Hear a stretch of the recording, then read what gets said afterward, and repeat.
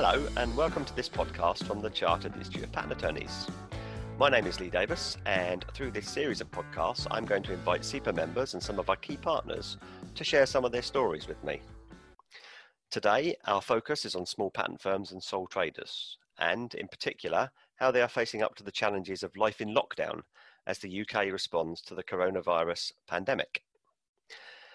Today I have with me two of my council members, Bev Ousman and Keith Loven. Bev and Keith have been running small practices for some time now, and I think it would be quite a nice way to start if maybe each of you introduce yourself to those who are listening. So Bev, if we start with you. Oh, so I'm Bev Ousman. My company is Ousman IP Limited. I started that up in 2014, having been a director at a large patent firm previously. I've expanded to have two other staff members, and the firm deals with patents, trademarks and designs, particularly for small clients, individuals and small businesses. I guess on the patent side, I've got a bit more of a medical device, biochemical, chemical focus. Thanks, Bev. And Keith. Hello, I'm Keith Loven. My firm is Loven Patents and Trademarks, and I've been practicing sort of on my own since 1989. I've grown to the huge size of 4 of us in total. I have a patent assistant and patent and trademark paralegals who do the real work while I pretend to do the fun stuff. We're based in Lincolnshire, and we are, I suppose, generalists. Obviously, being in Lincolnshire, we have a certain amount of agricultural technology, but we get quite a lot of work from overseas as well, so there's always a good mixture. So that's me. Thanks both. So I'm going to ask you just 2 or 3 questions, if that's okay, and feel free to go wherever you want with your answers to this. So the first one, probably the one that people are asking themselves out there. What have been the biggest challenges that you faced in trying to operate your business as close to usual, as close to business as normal as you can in these times? Bev? Okay, so I normally have a small office up in Mulgai, which is about a mile from my home in Bearsden. So when businesses closed due to lockdown, I moved the office back home into the dining room. And I guess the difficulty really is, although I've got a space here, it's staying organised and staying focused and not really being distracted by things around the house and additional family members who have come home to live, having been displaced. One of my support members is on furlough, so there's a bit more admin, and that's put a bit more burden on me, as well as dealing with the HMRC issues regarding the furlough leave. It's definitely more isolated, fewer networking opportunities, other businesses that I would normally meet up with regularly to give me support as a business owner, and obviously less personal contact with clients, although there is sort of Zoom for face-to-face meetings. One of the other challenges is how to get away with not giving out my personal mobile, given that the telephone is up in the office, and I'd rather that my clients who love me to bits and want to phone me at all times during the weekends and evenings don't actually get hold of my mobile number. That's probably quite a good tip, isn't it? Yeah, that's the main challenge that I've found. So I might come back to you on the furlough point if that's okay in a moment. Okay, but, yeah, that's fine. But Keith, how are you finding the challenges? Well, it hasn't actually affected us as much as perhaps some firms, in that a few years ago, 4 years ago now, we moved to some purpose-built office in my front garden. So the team all work remotely anyway, and sort of reluctantly come into the office about once a week in normal times. And so all we had to do really was to say, don't come in anymore. So in that sense, it hasn't affected us badly. We try and talk to each other by Skype or whatever occasionally, and messaging we use normally anyway. So the challenges, I suppose, are more what Bev has mentioned, are the issues of dealing with, should one put somebody on furlough? How do you manage all these other financial issues? One needs to work, I suppose, with accountants more closely. But since we were set up for a sort of remote working model anyway, so far it has been near business as usual. I still have my 20-second commute to work and that sort of thing, but that's about it. So, so you've mentioned furlough as well. So maybe to Bev first, but by all means, come in, Keith, if you've got some thoughts on it. What, if you're able to share it with us, Bev, if it's not too much of a kind of a difficult story to tell, how did you come to make the decision to furlough a member of staff? And also, how easy was it to get the advice and guidance that you needed around the administration and the logistics of that?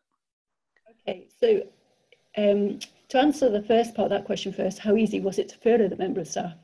In this particular instance, it was very easy because the staff member concerned had got, I suppose, family issues which would require her to care for somebody else. And she very much felt that due to the coronavirus situation, she would either have to give up her job so that she could do the caring role. So actually when we discussed it a little bit on the Friday, and then over the weekend, the furlough scheme, I think, came into existence, or it might have been the Monday, I can't quite remember. But it was very shortly after we'd had a conversation where she basically said, well, I don't think I can continue to work for you anymore because I'm going to have these other family commitments. And then the furlough scheme came up, and that was one of the options is you can furlough staff members who do not feel able to come into work anymore. Wow. So then it was a question just saying to her, well, look, I can furlough you. You can come back at the end of this.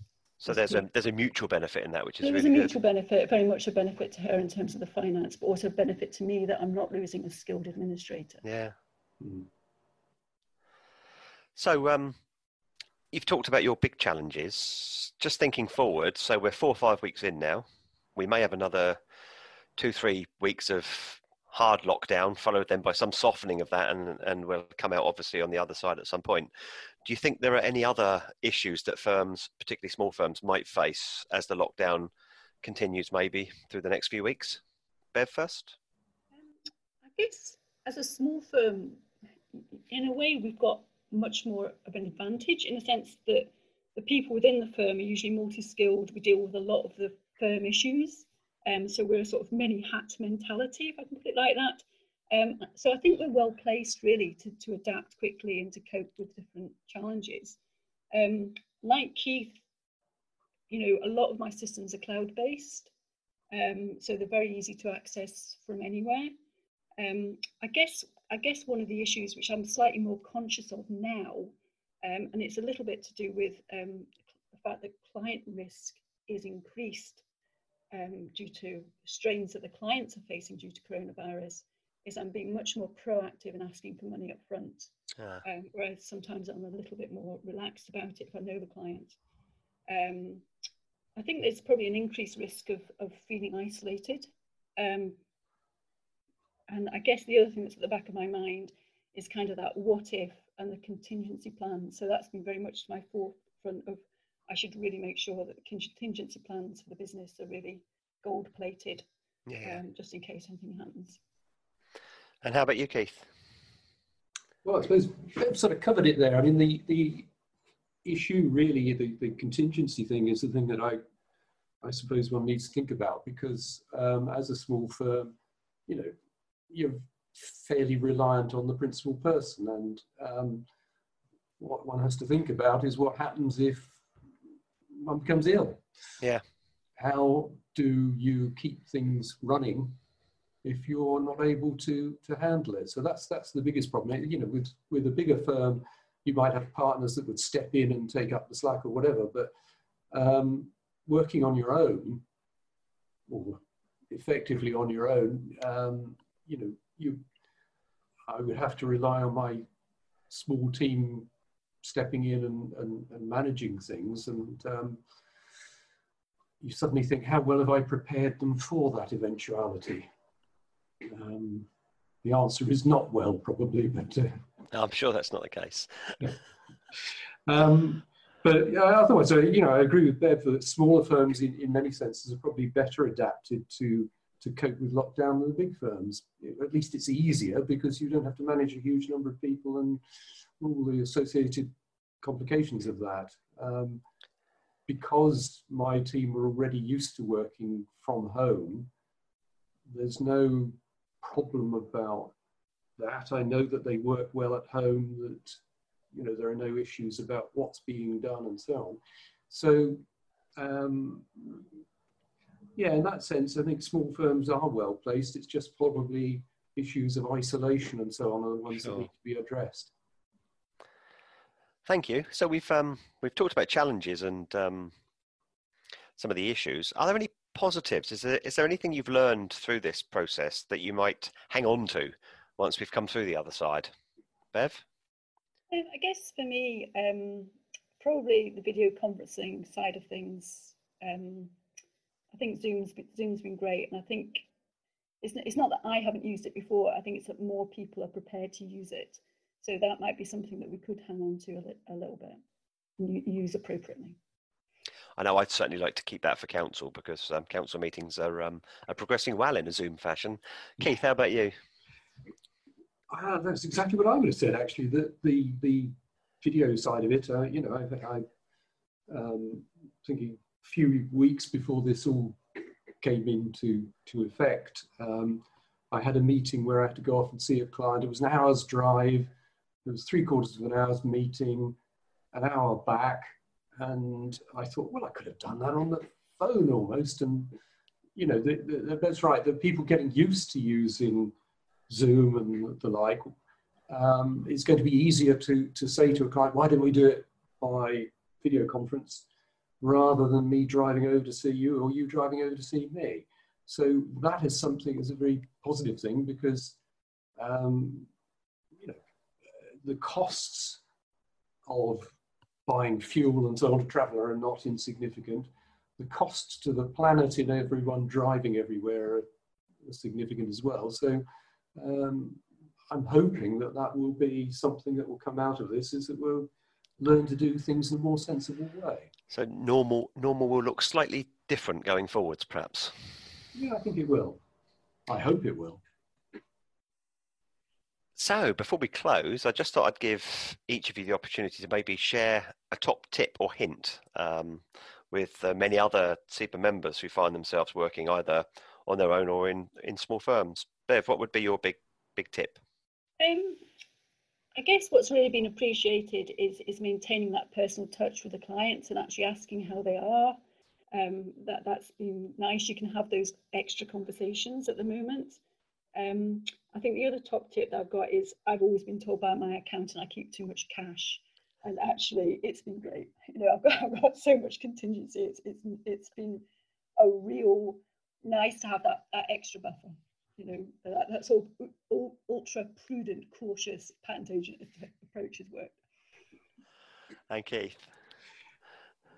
Well, my tip would be to take part in online networking.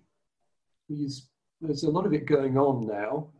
I've joined about 3 or 4 different groups, and it's quite a good way of just not feeling you're stuck in a little room on your own. If you get to meet groups of people online through a Zoom conference or whatever, it does make you feel that you're not too isolated. You still have a chance to talk to people. And it's better than just an audio thing. I think being able to see people and so on is. So I'd recommend looking out for opportunities for online networking. Fantastic. And it may be too late to give it a little bit of promotion, because by the time this podcast hits the airwaves, we would have run our first SEPA members pub quiz as a social event. So, I'm hoping that'll go down well, and colleagues will be able to network in that way. Bev, Keith, thank you so much for sharing your time with me during this podcast and sharing your experiences. I'm sure it will help those in working in similar situations to think through the issues and the challenges they face. It just remains for me to say that if you are working as a sole trader or in a small firm, and there are times when you would want some more help or advice, then by all means contact me at SEPA. That's lee@sepa.org.uk. And if I can't deal with your question or your issue, I'm absolutely sure that any one of my council members would be happy to spend time with you working through your challenges. And also, when times are really tough, please don't forget that SEPA subscribes to Lawcare, and you can get some support and assistance there. That's lawcare.org.uk. Thank you for listening.